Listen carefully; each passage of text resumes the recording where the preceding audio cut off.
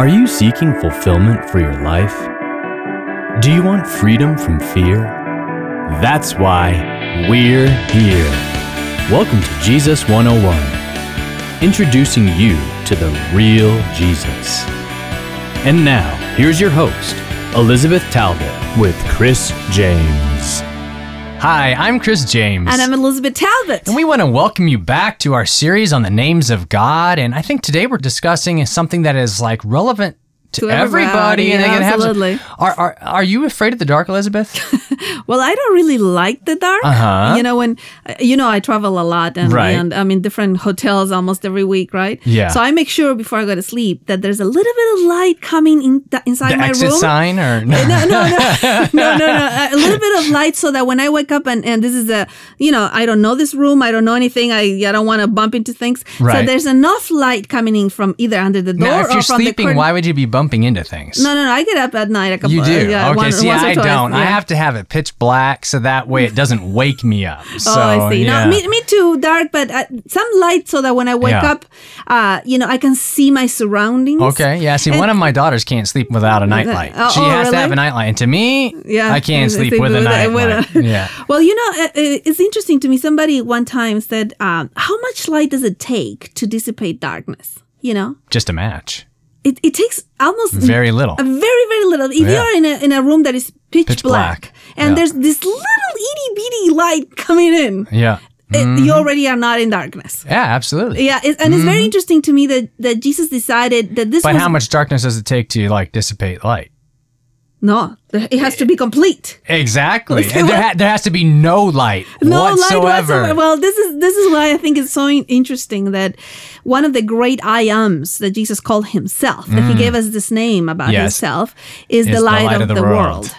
He's the light of the world. So this world that in Genesis was all in darkness and in disorder and all of that. The first thing that is created is the light, right? So the Gospel of John will use that to say, okay, now let me tell you about another light that came to the darkness. It's really fantastic. The Greek name of Jesus for the light of the world is Tophos to Cosmo, which means and I'm glad you said that, not me. Well, phos is light, and photography or photogenic. This phos, it comes from the Greek, this word in English. And then cosmo, we have the word cosmos, which is always translated as world in John. So this is the light of the world, but it's not just the light of the whole world. It's my personal, the light of my world. Yes.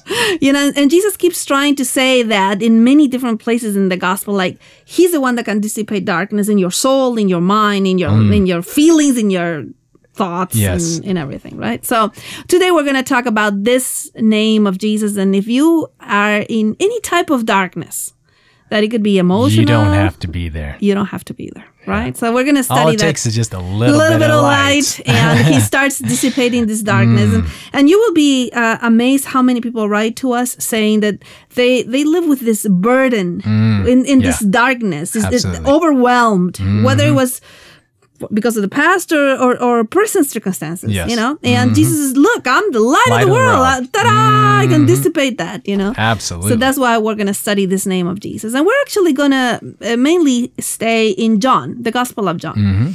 So why don't you read for us the first 5 verses of the Gospel of John. Start chapter 1, verses 1 to 5. All right. In the beginning was the Word, and the Word was with God, and the Word was God. He was with God in the beginning. Through him all things were made. Without him nothing was made that has been made. In him was life, and that life was the light of men. The light shines in the darkness, but the darkness has not understood it. Okay, so what John does, which is fantastic, he takes the creation account. He starts at the very beginning, and the Gospel of John starts exactly the same way that Genesis 1:1 starts. Yes, in the beginning, right? And then he says, in the beginning, this happened. And the first thing obviously created, as you know, in Genesis is light. Yes. And he says, well, here we have the Word who became flesh. And the flesh was the light of man. This is like recreation. I'm going to tell you about a new creation, John says, right?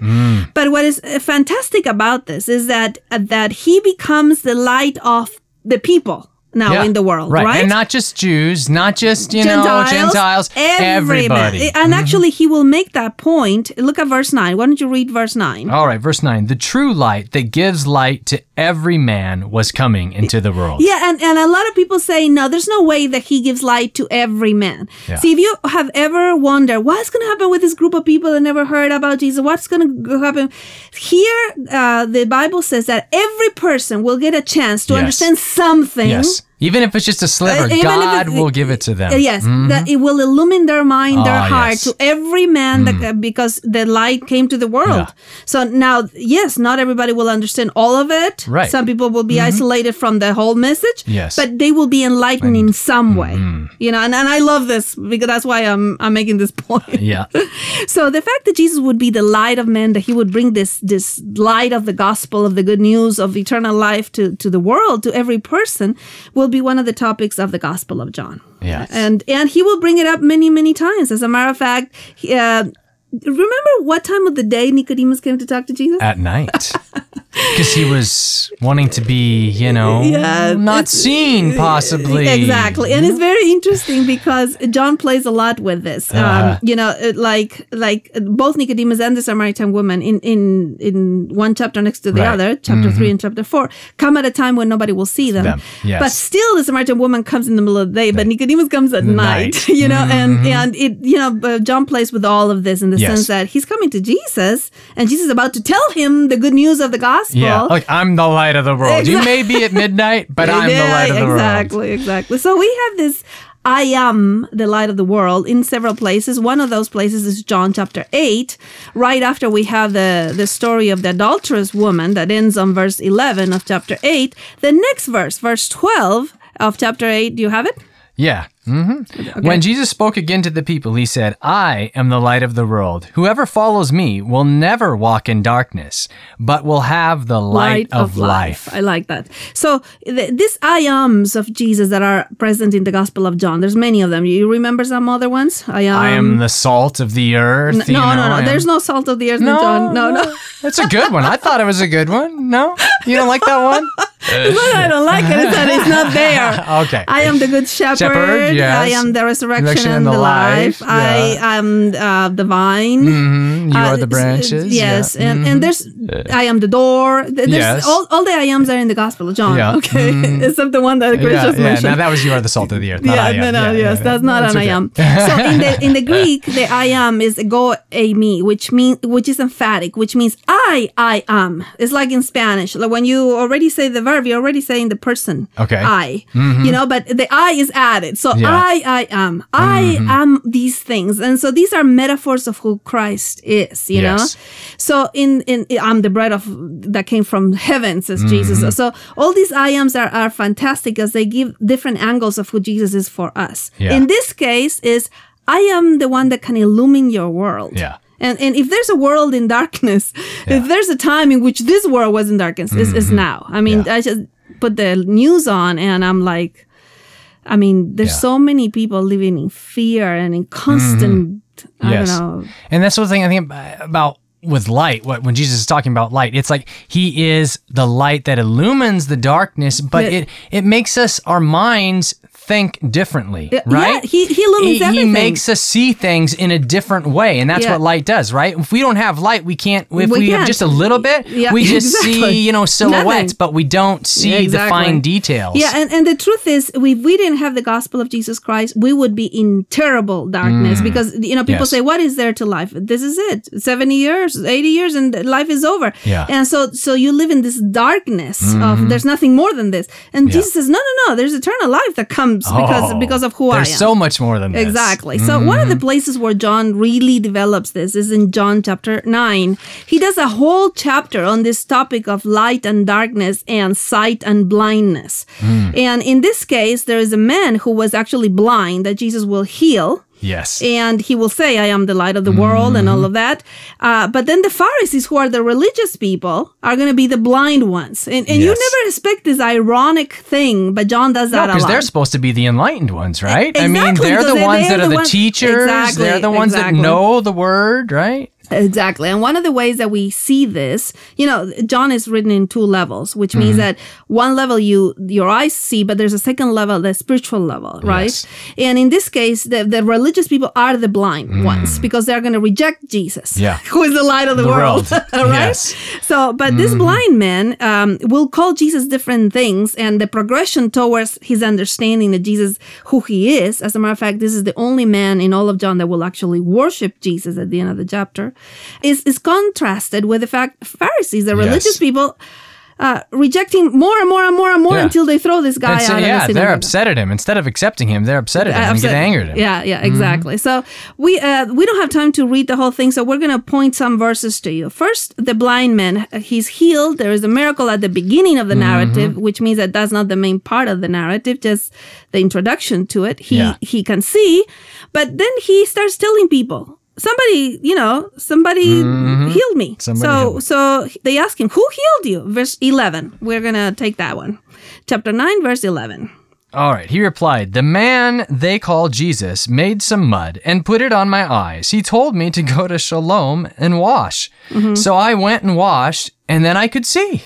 Yeah. So he calls him a man. He says a man named Jesus. Okay. But then a little bit later on in verse 17, they ask him, well, who is this man who opened your eyes? And he says, he is and he has another word, not man anymore, on verse 17 at the end. Prophet. He's a prophet. So he's growing in this progression of light in his understanding of Jesus. And then later on, he says, well, he has to be from God because nobody has ever known that a man that is not from God can do these miracles. And in verse 33, he says, if this man were not from God, he could do nothing. Yes. Then he says, I'm a disciple of this man. And he continues to like this, And so at the end, verse 38, look what he says to Jesus himself. Then the man said, Lord, I believe, and he worshipped him. So you see this whole progression of, a man, a prophet, somebody from God. Yes. This is the opposite progression is going on with the Pharisees. It's so sad. Yeah, the Pharisees at the beginning are very confused. Yeah. Verse 16, if you want to read it. Verse 16. All right. Some of the Pharisees said, this man is not from God, for he does not keep the Sabbath. Yeah, they but reject Jesus by the way, they reject Jesus in the name of the Sabbath. Yeah. How can a sinner do such miraculous signs? So they were divided. Okay, so they're confused. They're divided. So there's nothing wrong with being confused. No. If you're going to ask the right questions, but when the questions will take you to darkness, then you're in a bad place. Then they get confused. Then they said, no, this man is a sinner. On verse 24. He has to be a sinner. And then they said, we are going to be disciples of Moses, not of this other man. Right? And then they throw him out of the synagogue, and Jesus says, oh, these people are blind. And they read verses 40 and 41 at the very end of the story. Some Pharisees who were with him heard him say this and asked, what? Are we blind too? Jesus said, if you were blind, you would not be guilty of sin. But now that you claim that you can see, your guilt remains. Yes, it's like, if you think you have the light and reject me, you're really blind. Because if you were really blind, that wouldn't be a problem because we can bring you light. Yes. Right? Exactly. But you say, no, we see. We have it all together. We have all the answers. We have all of it. Then how can I help you? Yes. If you have rejected me. We want to tell you that Jesus today is saying to you, let me in, and I'm going to bring light to your life. Yes, absolutely. And that is our invitation, because actually Jesus has made all the difference in the world in my life. I don't live in darkness. Not because I don't have problems. I have problems. No, everybody has problems. Yeah. But the light of the world is the one that gives meaning to your life.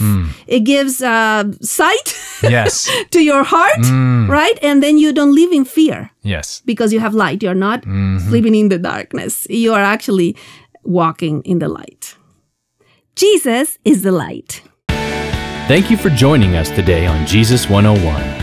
For more insights and resources, connect with us at Jesus101.tv.